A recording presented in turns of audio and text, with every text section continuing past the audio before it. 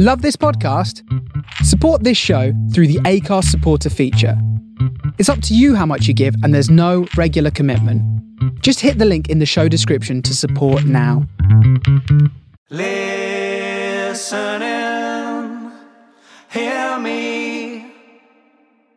I may not pass this way again. Hello and welcome to the Robert Lane Creative Careers Podcast, a podcast about creativity and making a living in the arts.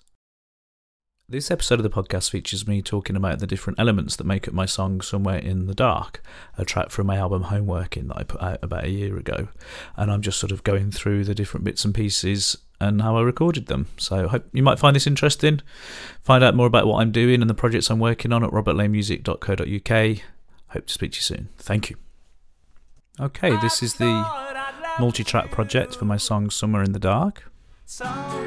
Just thought I'd show you some of the things that are in this song. Let's start with the acoustic guitars. There's two of them.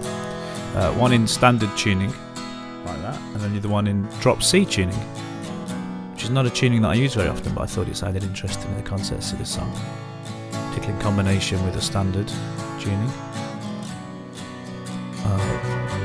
Mellotron as well, sort of 1960s Mellotron sound, which I like a lot. Coming up to the chorus, we've got these bass fills into the chorus, which, believe it or not, are influenced by Bond's song Diamonds and Forever, which does something similar.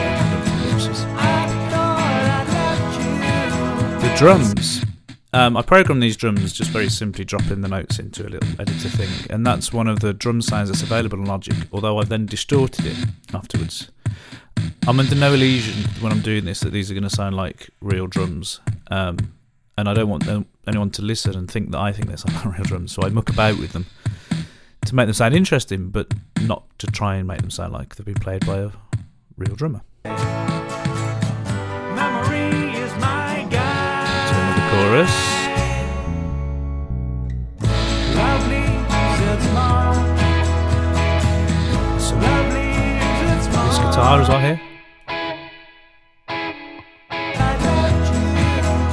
Bass.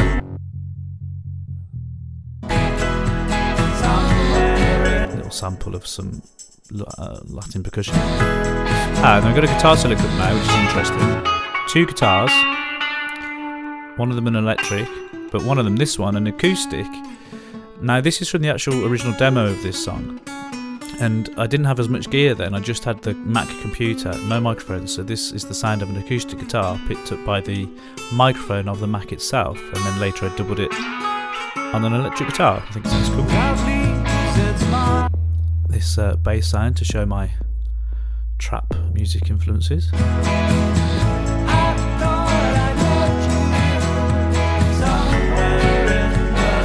Oh yeah, we got those little piano fills as well.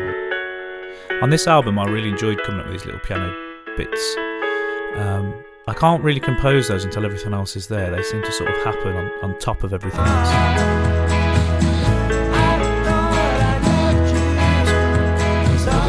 Yeah, the super fuzz guitar. Power chords.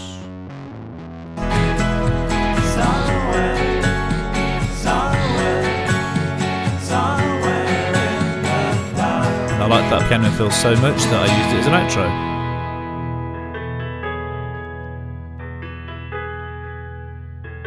And that's it. So I feel like this one is a nice mix of real instruments and synthesized instruments. I enjoyed working on this one. I'm quite fond of it. Let me know what you think. Anyway, thank you.